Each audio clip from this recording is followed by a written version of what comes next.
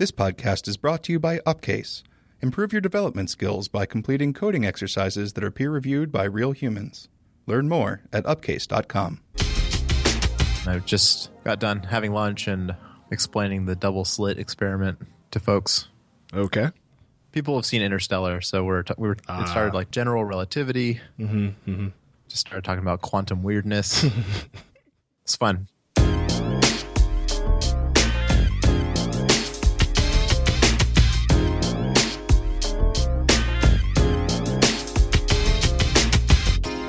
Hey everybody, this is Mark in San Francisco. And this is Gordon in Boston. And this is Build Phase. That sounds a lot more educated than our conversation at lunch, which was all about Batman and, the realities of being Batman, how long it would take to get to that point where you could be Batman and whether or not that's worth it. Basically, we came up with that, you're about 55 by the time you're an expert in that amount of things and in that shape. So, like, for a 55-year-old at that point, you're in pretty good shape. Are we assuming that you had to like earn all the money to be Batman? No. You're handed the money because that's the way it goes. But like if you're handed all the money, so you automatically have infinite resources. But in reality, you're a young kid. You decide to become a master in like martial arts and the world's greatest detective, and also like learn all these specialized skills that Batman has. You're like 55 by the time. And, like, get that strong. And you know what I mean? Like, there's a lot of specialization going on in Batman's life. And so then the big problem is that you're 55, and now you're like, cool, I'm Batman now. And really, we're talking about, like, football career number of years here. Because you're taking a lot of hits. There's going to be some concussions, some brain damage. Sure. You've got a solid, like, 3-4 years, if you really want to stretch it, of being Batman. Mm-hmm. Well, it kind of depends which Batman we're talking about. Like, if we're talking about Christopher Nolan's Batman, I think his emphasis was really on just kicking a lot of ass. Mm-hmm. So I think you could do that at a younger age. But the comics really play up Batman's intellect and his detective ability, which is something that you can't just acquire in your 30s. Right. Sure. There, I'm with you. Yeah, you'd have to be an older man, an older fellow. He's still a fairly accomplished martial artist. You know what I mean? At some point, like, you have to. And he's still jacked. Right. Like, it takes a lot of time to do any one of those things. So you combine them all together, it's going to take you a little while. Well, he was just in decent shape until he was trained by the League of Shadows. Sure. Okay. That's some intense training, having to fight off like 40 dudes in some monastery at the top of a mountain. Mm-hmm. We did come to the conclusion, though, that honestly, the whole problem here is that I'm shamelessly ripping off all of my coworkers' funny ideas and lines, by the way, just so we're clear. Really, like, if Batman's end goal, if the reason Batman is because the cops can't do their job right. You know what I mean? Being Batman and catching criminals and then handing them to the cops to put in prison doesn't seem like the best solution, right? You put them in Arkham, they're going to get out again. If the cops are the point of failure here, maybe don't give them to the cops. So, if Batman were to just become the warden of Arkham, I think everybody's life would be a lot easier. See, I think the big problem here is that Batman is very non-committal. Batman's not super crazy about being Batman. Right. He's a very reluctant superhero. Yeah. He's just like, this shit. I don't want to have to do this again. He doesn't want to be the warden of Arkham Asylum. Well, no, like honestly, it's a numbers game, right? Like, none of these supervillains have actual superpowers. They're just in goofy costumes and they run around like hitting people with hammers and shit. So, given enough time, the cops will catch the Joker. Right? And the big problem here is that if the cops catch the Joker and then they put him in Arkham as it is now, like, he's going to break out somehow. Like, some idiot guard is going to like hand him the key to the cell because he tricks them, and then he's going to get out, and then Batman's got to go chase him down again. But if like Batman just goes in and just implements a basic set of security protocols there, you know what I mean? Is just like, no, maybe don't give the inmates the keys to their cells. All of a sudden, you have Joker doesn't get on the street as fast, and now the cops don't have to worry about like the Joker and the Riddler and the Penguin. They just have to worry about like one or two of those dudes, You see what I'm saying? Yeah, I imagine that in like season 3 of Arrested Development, where the U.S. Marines are training the Iraqi military personnel at the prison. Yeah. Like, now what did you forget? Oh, through the metal detector. That's okay. Try again. Right. Yeah. You know, someone smarter than me on the internet did once say that the Joker's superpower is his timing. Like comedic timing? No, he just always seems to be in the right place at the right time. Okay. For the Joker's ends. And in that way, he's a lot like Batman. Sure. He's smart like Batman. He's always in the right place at the right time. He's relatively strong, except he doesn't have to be as strong because he has an army of idiots. Right. Idiots. Yeah. Getting back to the longevity of the thing, like, in reality, like, if Batman is just the warden, he'd also just have an easier life because no one is, like, coming into Gotham like, oh, I got to get that warden of Arkham Asylum. You know what I mean? Because he's made this thing out of himself, this relatively, let's be honest, ineffective. If anything, like, he's increased the supervillain population of Gotham during his time. Right. Well, it's just like, military presence in the Middle East. Yeah. Arguably, makes more terrorists. Right. It's not too different. Sure. It does seem like if he could really just, hunker down for a few years and develop a new prison that's not just like Alcatraz, but like falling apart. Right. Like he could make some incredibly awesome Supermax prison where you put the Joker in there and he's in there. Yep. They could put Magneto away, and I'm aware I'm relating the dumbasses in the DC universe to the, relatively normal people in the Marvel universe. Sure. Like, in the Marvel universe, they put Magneto away, and he stayed away until, like, a group of dudes went in and broke him out. Well, even in the DC universe, like, they put General Zod in that light thing. You know what I mean? In a mirror? Whatever. I don't know what the hell that was. Like a prism. I'm saying there's precedence for, like, keeping people that are much, like, more physically adept to breaking out of things than the Joker. No. Nothing that happens with Superman should ever be considered a precedent. He stored him in a mirror. Well, I'm pretty sure the laws of physics do not allow for storing evil generals inside of prisms in space. All I'm saying is that, like, there's got to be a better solution. One, like, maybe just get them out of Gotham. Like, bring them to a different prison in a town that isn't so shitty. Right? Yeah, they need to construct some Supermax in the middle of, like, outer space. That outer space, or just like somewhere not as send populated. Send them to the moon. Middle of Nebraska. Yeah, right. Wyoming. That's my favorite. I told you this once, but my favorite thing that I found out recently is that there are more. I hope this is true because I'm just going to keep repeating it as if it is true. There are more U.S. citizens in Mexico City than there are in all of Wyoming. Wow. Isn't that a great stat? That's impressive. Yeah. So you basically just build a wall around Wyoming, throw all of Gotham's supervillains there. Again, they don't have superpowers. They can't do anything at that point. Seems like a reasonable plan. We fixed the Batman problem. Right. Good job. Yeah, way to go, Batman. It's a pretty good show. We should just call it here. I don't think we're going to hit a higher note than... About 5 minutes in, I was like, we should just do this whole show about superheroes. Anyway, I can follow up on that Q cash thing. Yeah. You want to take a couple minutes and tell the fine folks how it turned out? Yeah, sure. I think it turned out good.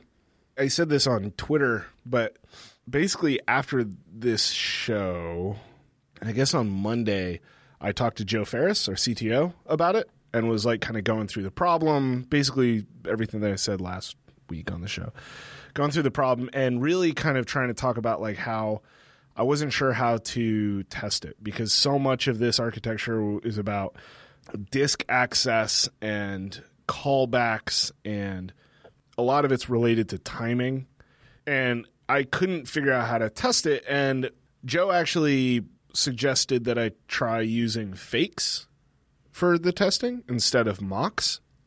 So a mock object would be when you say, like, create this dummy object that basically has no value of its own, but that mimics exactly this other object in terms of interface. And then you can then make assertions on whether or not specific invocations happen on that object. You can even stub out specific methods to return specific things, but they're honestly, all of these mock objects, they tend to be a little clumsy. OC mock, especially OC mock 3. OC mock 3 is a very nice framework, and it's about as concise as you can hope for with mocks. But even that, you got to admit, like at times, can be very, very clumsy. I'm thinking specifically of like so one of the things you can do is if you have to, like on our network stack, there's like a completion block. You know what I mean? So it's like perform request and then pass in a request with completion block, and then that takes a completion block, right?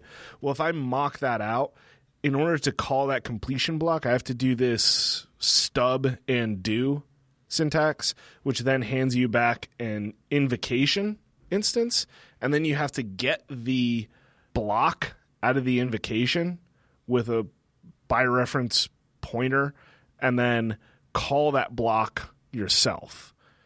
It's fairly ugly and fairly confusing, and I honestly I think I can write it by memory now, but it took me months of like looking that up and be like, how the hell do I do this again? Not my favorite thing, and so it's just kind of ugly. So that's mocks. And mocks are useful for this kind of a thing. But a fake is similar in concept. It's an actual object, a concrete object that you would create that conforms to the same interface as your normal object. So in this example, this cache object, right, which is just a thin wrapper around a mutable array and some NS coding stuff that let it write itself to disk and pull itself back from disk. I pulled that thing's interface out into a request cache protocol. And then I renamed that class as like an on-disk cache. Then I created a fake cache that conformed to that request cache protocol. So now I can use dependency injection, and I can pass this fake cache into these objects. It only exists in the test bundle. It doesn't exist in the main code, and it's not used in production code. But it was an even lighter weight wrapper around a mutable array that just exposed everything as like read-write mutable, as opposed to the other way, which was like read-only immutable, whatever. And it has no disk access, So now I don't have to think about disk access when I'm dealing with this stuff. When I'm not trying to test the cache itself, I don't have to worry about the side effects that happen inside the cache. I can just pass the fake cache into these objects that use a cache and even write additional methods on the fake that can tell me other internal state about the thing. Does that make sense? Yeah. So he suggested using a fake, and it kind of, I felt myself kind of turn another corner on testing, where all of a sudden he was just like, oh, God. Like, I'd known about dependency injection, and it kind of made sense to me in theory, but I hadn't gotten into it, and I hadn't seen really the point. I should note, by the way, that this is vastly simplified in this case because, not simplified, but the real-world use of these objects ends up being identical to if we hadn't used dependency injection, because they're almost all singletons, just because of the stuff that we said earlier that, they kind of have to be singletons because we're dealing with threading and disk access, and that stuff scares the shit out of me, so I just want to make sure that those things never move around. So since they're all singletons, I just put that dependency injection directly into the singleton constructor. Got it. You know what I mean? So where I would use like lazy initialization, and I just have a property, and then inside the property I do like, if this IVAR exists, return the IVAR. If it doesn't exist, assign it to this, and then return the IVAR, right? Lazy initialization, we use it all the time. Instead of using a lazy initialization, I use dependency injection and just passed it in to the init method in the constructor. But that meant that from the tests where I'm not using the actual singleton, I'm creating discrete instances for each test. I'm able to pass in exactly the cache I want it to use, or, anything.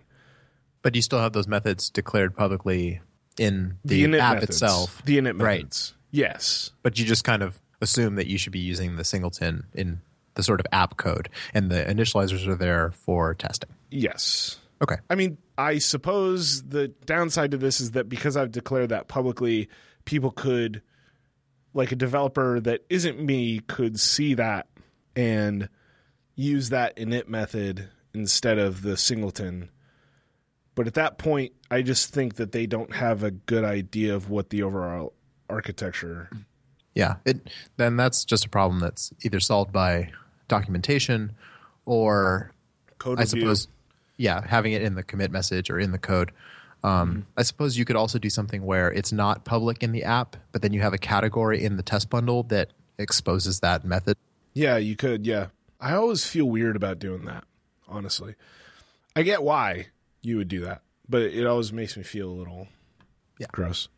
The big thing here, though, for me is that because of Swift, once we move to Swift, we're not going to have the option of mocks. You can't do mocks because mocks work based on metaprogramming.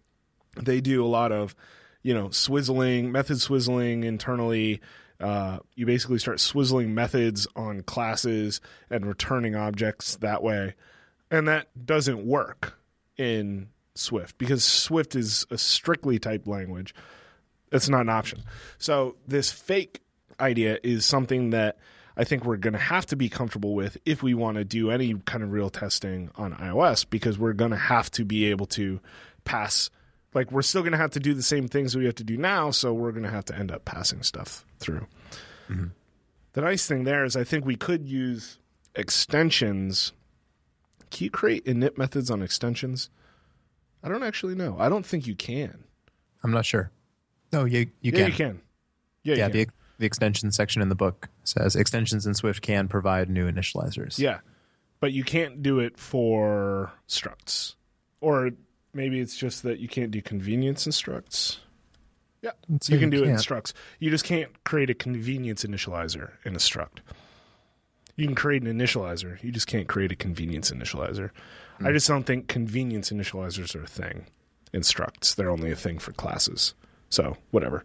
But yeah, so I really liked the way the code turned out with using fakes. I ended up being able to test the whole thing, and I think test this whole stack really well. Basically, the stack that I ended up with is the network client at the bottom. So it's actually the thing that's actually taking in requests. Parallel to that is a cache that sits on disk that takes operations, request operations. Those request operations, when they're created, assign themselves a timestamp and a request. And so those are passed in the cache. The cache does some very simple NS coding stuff to write itself from disk and unarchive itself from disk. It writes itself to disk every time operations are added or removed.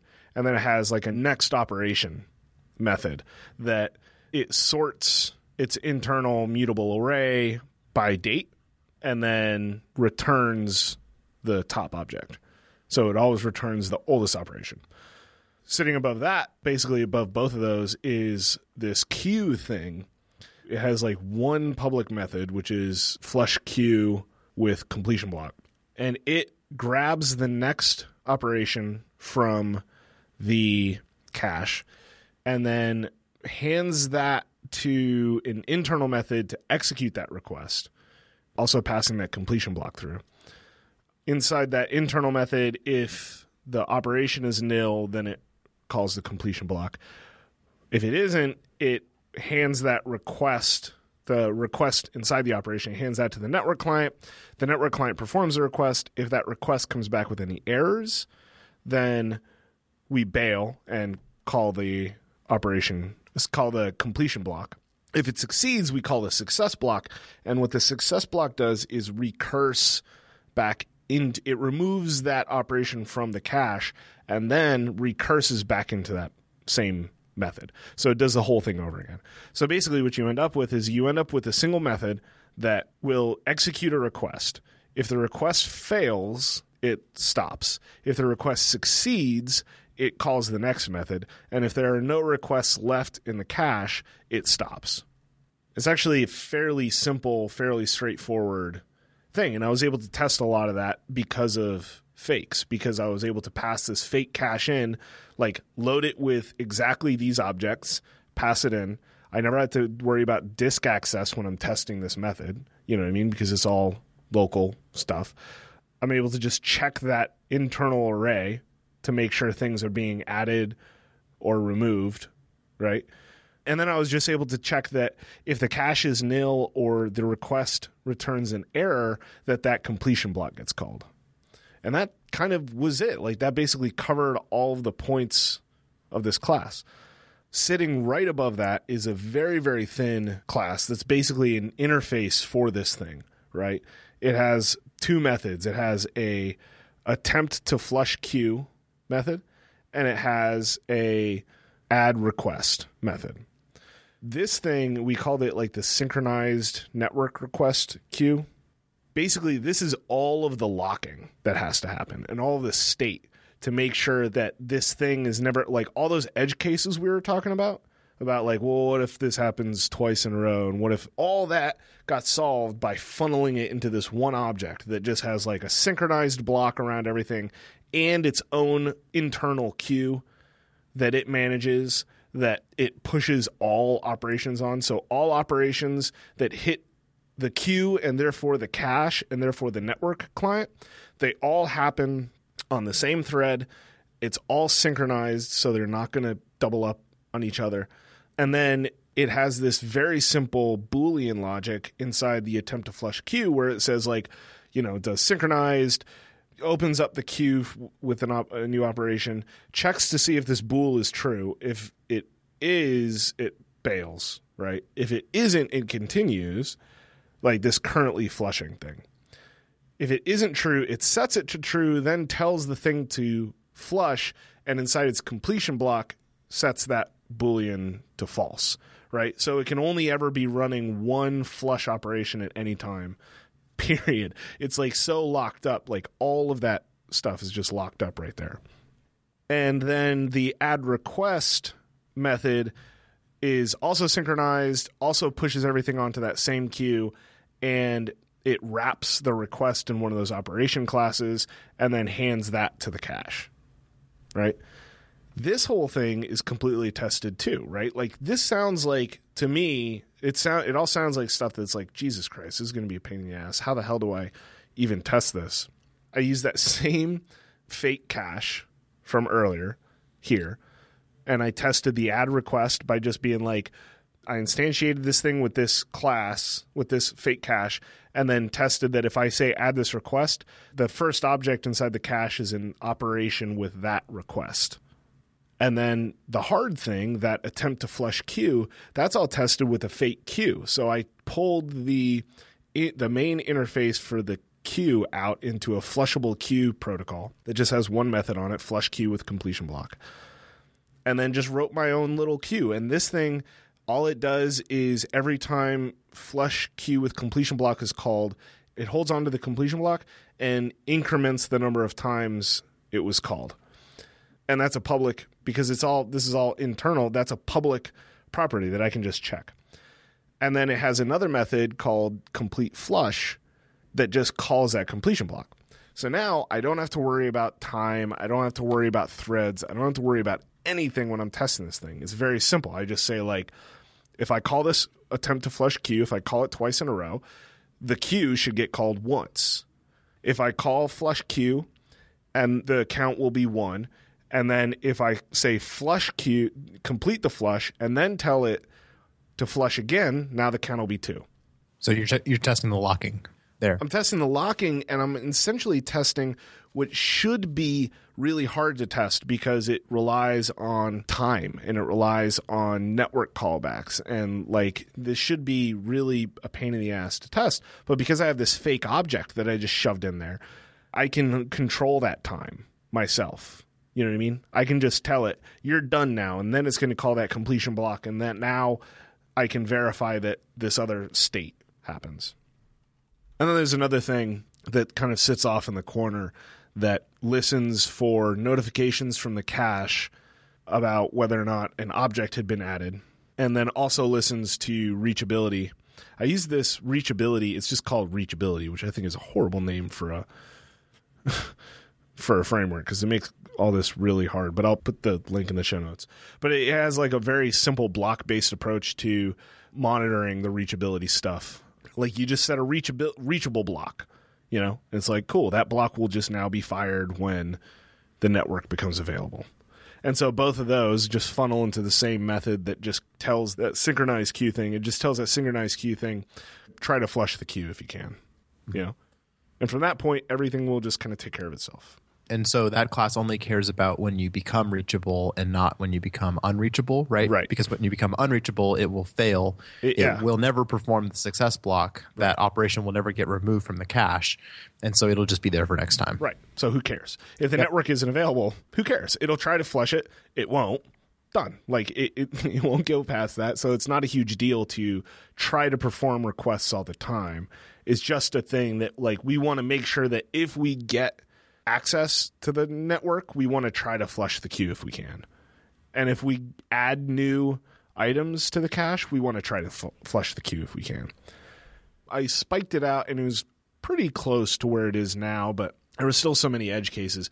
And I was really impressed with how, honestly, like it sounds cliche, but like really getting these classes to the point where they could be tested did make the design here better. It really, really did. A good example of this is that there was one point where I wasn't testing that synchronized queue because I couldn't figure out how.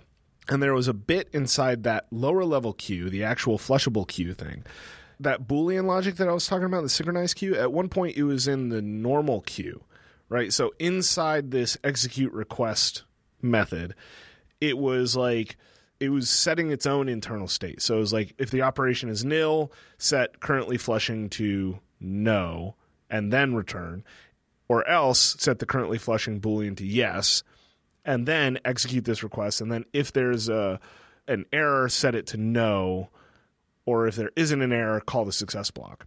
And it was like this internal state that was really hard to reason about, honestly. Like, it's really hard to see, like, well, is there an edge case here where this could possibly happen? And you kind of had to flip back and forth between a couple classes. And it was impossible to test. It was really, honestly, you couldn't test it because, again, it relied on time. It was all about, like, at this moment in time, is this Boolean yes or no? Because it's always going to end up being no. So you can't just call this thing and say, like, now what is this? You'd have to, like, call it, stop it partway through, and then say, okay, now what is this? Right. And it just made it really, really hard to test.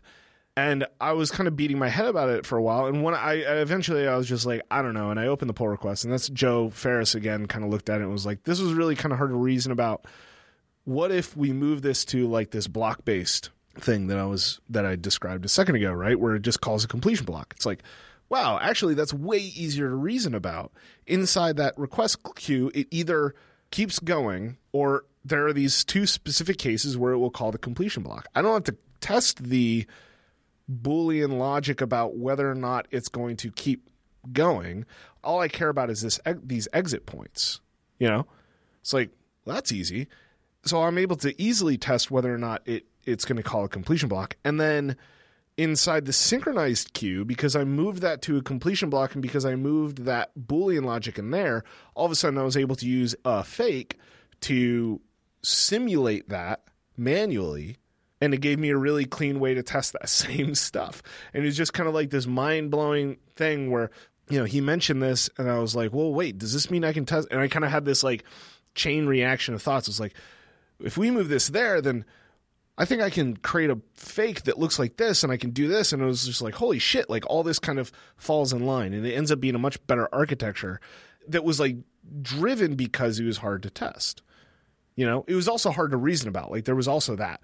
But really, like, what I should have been doing is I should have listened to that thing inside my head that was saying, like, this internal state is hard to track. This internal state relies on time, and it's hard to test. I said it's hard to test because it's hard to test, which was wrong. I should have said it's hard to test because maybe I can do this in an easier way. You know what I mean? I just had to change my frame of thinking about this. Joe helped me there. But like, I don't know, it really did improve that bit of code. It's like one of the, I've had this thought a number of times, but it really was a really good example for me of like, okay, I have to listen to that voice. I have to, like, if I follow this, it really actually does help in design. Such a good CTO. Yeah, so that was kind of my week. Ended up shipping that. And I just took note of how, I mean, aside from the assumption that you don't have to worry about the network responses, all of it was so general.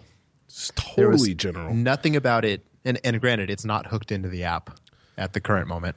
But I can see all that in my head, right? Like I can see, like, it's not hooked into the app, but the whole thing is so self-contained and so generic and so straightforward. Like, I think it's a really good example. I feel bad. It's not open source. I feel bad kind of talking about how good I think it is and then not being like, and go to this link to see it, you know, because not to show it off, but I kind of just want to get feedback from, like, on this whole thing. I was like, every time I saw anyone in Slack, I was like, hey, you want to go look at this this architecture? Like, prodding people about it. Like, hey, why don't you go check out this PR? Because I'd love to get feedback.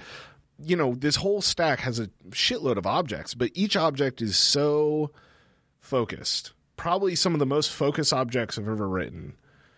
And that, yeah, it ends up being super general. And the whole thing, I feel like, could be picked up and dropped in another app. And maybe I have to change some prefixes. But, like, that's it. Like, this thing would just work anywhere else. With the notable exception of the completion blocks that were... You know, we're not using the responses, basically, is what it boils down to. Yeah, I mean, the points where you could see it hooking into the app are not super generalized, but the meat of it, the queue, the cache, right, could go anywhere. Yeah, surprisingly happy with how that whole thing turned out, given that I was kind of like, I don't know, you know, like listen to last week's episode, you know, like I just listened to that a few days ago, and it's just kind of like wishy-washy about it, and like, oh, God, I don't know, there's all these edge cases, and threading and disk access and all these things, and how do you test it, and like, you know, I basically mocked it out at that, like, kind of stubbed it out at that point, and I was kind of like, ugh. But now, a week later, do you see fakes being a common tool that you reach for now when testing? Mm-hmm. Yeah, like, it really did blow my mind. Like, so you noted about that the only thing that felt kind of weird to you was pulling the interface out into a protocol specifically for testing. Do you still think that? Yeah, I mean, I don't think it's bad. I think it's an awesome trade-off. It's a net win. It's just anytime you are changing the interface to something to accommodate testing, and it's like this code that's only being used in the app really is tweaked for testing, kind of, I cock my head at it a little bit and go, I don't know about that. But yep. I agree that it was the right thing to do. Because testing it and making sure it works is obviously the most important thing. Sure. I mean, over just like the aesthetic of having this stuff in the interface. Yeah. I think we've talked about this before, about like using protocols. I swear to God, we've talked about this before, about like moving objects, interfaces into protocols. And I don't remember why we talked about doing that. It was around polymorphism. And I don't remember why we had talked about doing that, but one of the things that I think we said was like, it's just kind of like it's a lot of work for a little trade-off, for very little benefit. Moving like in whole objects, which is basically what I did.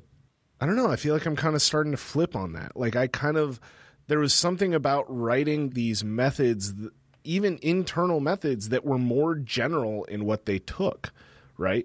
They weren't saying, give me this class. They were saying like, just give me something that conforms to this type. I'll do what I need to do, and that thing will do whatever it needs to do, whatever that is. Like, you know, the example that I brought up, which is forward thinking and probably not going to happen, but was kind of a thing that I thought about during all this, was like, by pulling that cache protocol out of the cache's interface and making it a protocol, like, yes, that allowed me to create a fake cache that I could just plug into this thing. But it also means that now this on-disk cache has a very specific purpose. It's there to represent that kind of caching activity in relation to disk access. By pulling that out, in theory, you could all of a sudden very, very easily create something that maybe writes to iCloud documents, you know what I mean? Or Dropbox or like some other network thing. And it has those same methods: add operation, remove operation, next operation. You know what I mean? But all of a sudden it does that by hitting something else, you know? Yeah. I think that's interesting. And I said this a few times while I was doing this too, that like I think all of this becomes even more transparent with Swift. You have protocols in Swift, and the way you define functions and methods that take protocols in Swift is exactly like you would when you define functions that take classes, right? You just have the type in there. You don't have to do this wacky ID angle bracket protocol name angle bracket, which I've always kind of hated that syntax. You don't have to do that. So you don't look at something and say, like, for good or bad, you don't look at something and immediately say, like, oh, that's just a protocol. You look at something and you always say, like, something of that type. Got it. You know what I mean? If that type is a concrete class, fine. That's a very specific function that can only work with a class. But if that type is a protocol, then it just means that your code is more flexible and more reusable, in theory. Yeah, a loose metaphor is like hiring someone to do work where you put out an ad and you're like, I need people who can do A, B, and C. Not, I'm going to hire this person over here because they do A, B, or C. Right. Does that make sense? Yes. Yeah. No, it does. Yeah. You only care about the behavior. You don't care about the specific implementer of that behavior. Right. And it's kind of, I don't know, there's something kind of nice about that. Even in naming, it kind of bugged me that like by pulling that cache interface out, I kind of lost that nice name of request cache, you know? So it was like prefix request cache. It's like, that's kind of a nice name, you know? And I had to change it to like request on disk cache. It's like, oh, that's kind of a gross, ugly name. It's more descriptive given the separation there of like, here's the interface for a cache, and this is a concrete example of an on-disk cache. But it's kind of an ugly name. The thing is, I never had to deal with that. You know what I mean? I almost never had to deal with the name on-disk cache because everything that I was dealing with was of the type cache, request cache, you know? Yep. Same thing with the queue. I stopped thinking about things as like, this is a request queue, and started thinking about things as this is a flushable queue. Yeah, you're describing the work to be done without describing how it should be done. Right. Like back to that, hiring metaphor. You're hiring someone to, do some carpentry, but you don't care what kind of hammer they use. Right. Like you're just looking for a carpenter. Yeah. Yeah. Really nice. I don't know. And I think we've said on the show a number of times about how like, I think we kind of both have this thing about protocols. We want to use them more, but we don't for whatever reason. I think I've said that I don't feel like Objective-C developers, for whatever reason, or Cocoa developers, I don't feel like they reach for protocols as much as maybe they could. They do it for delegates. That's basically the only... I'd be willing to put money down that there's a good portion of the Cocoa developer community that has only ever written protocols for delegates. Don't you think? I agree with that. Yep. Yeah. It's just kind of a nice way to think about stuff. So yeah, I do think that going forward, not even just because of Swift, had I kind of had this epiphany, whatever the hell you want to call it, with fakes and testing a few months ago, I think I would have been writing all my Objective-C stuff this way. I think there's stuff in the last project, not off the top of my head, I can't think of any, but I can almost guarantee you that there's places that we used mocks that we could have used fakes, and the tests would have been cleaner and simpler and safer because of it. Like I can imagine, for example, think about our entire networking stack. I can imagine a fake API client that would just simplify everything. Mm-hmm. So we would have a public method to invoke the completion block without having to stub the completion block. Yeah. Yep. You know what I mean? And you could just do more things with that. Like ironically enough, like you don't have to reach into objects as much. You can write like that stupid counter that counted how many times that method was invoked. That was literally 2 lines of code. You know what I mean? Inside the initializer, it sets it to 0, and then every time you call that, it does +=1, right? Dead simple, but the simplicity that it brought to those tests, not having to say like, oh, well, how do I gotta use this mock, and I have to, OC mock actually doesn't have a really good interface right now for this thing was invoked this many times. So now I got to figure out how do I fake that? How do I test that? No, just increment a stupid counter and check it. Dead simple. About as simple as you could hope for. So I think they're definitely going to be something that I use. Honestly, I mean, they just, like, I keep saying this and I feel like I'm kind of prattling on about it, but I was just really impressed with how the simple introduction of fakes improved my code significantly and my feelings about the code. I'm more excited about that code today than I was last week, specifically because of the ability to test it and because of the ease with which I was able to test it. Yeah, I'm looking forward to having the chance to try it or realizing that, hey, I could use a fake here. Yeah. Instead of mocking. Yeah, I think I'm still going to have problems for a while recognizing that the same way all this stuff is. You learn something new. I'll probably try to overuse them for a while, or I'll probably have trouble still seeing when they should be used for a while. But I'm looking forward to the point where they're just there and they're just part of my normal toolkit and I'm able to just use them. Anyway, before we go, I wanted to note that new conference because I think it's awesome. I'm going to go. It's just called Functional Swift, right? Yes. Fun Swift Conf. Didn't they shorten it to? I don't know. Yeah, that's the URL. But I think the actual thing is just Functional Swift. Yeah, Functional Swift Conference.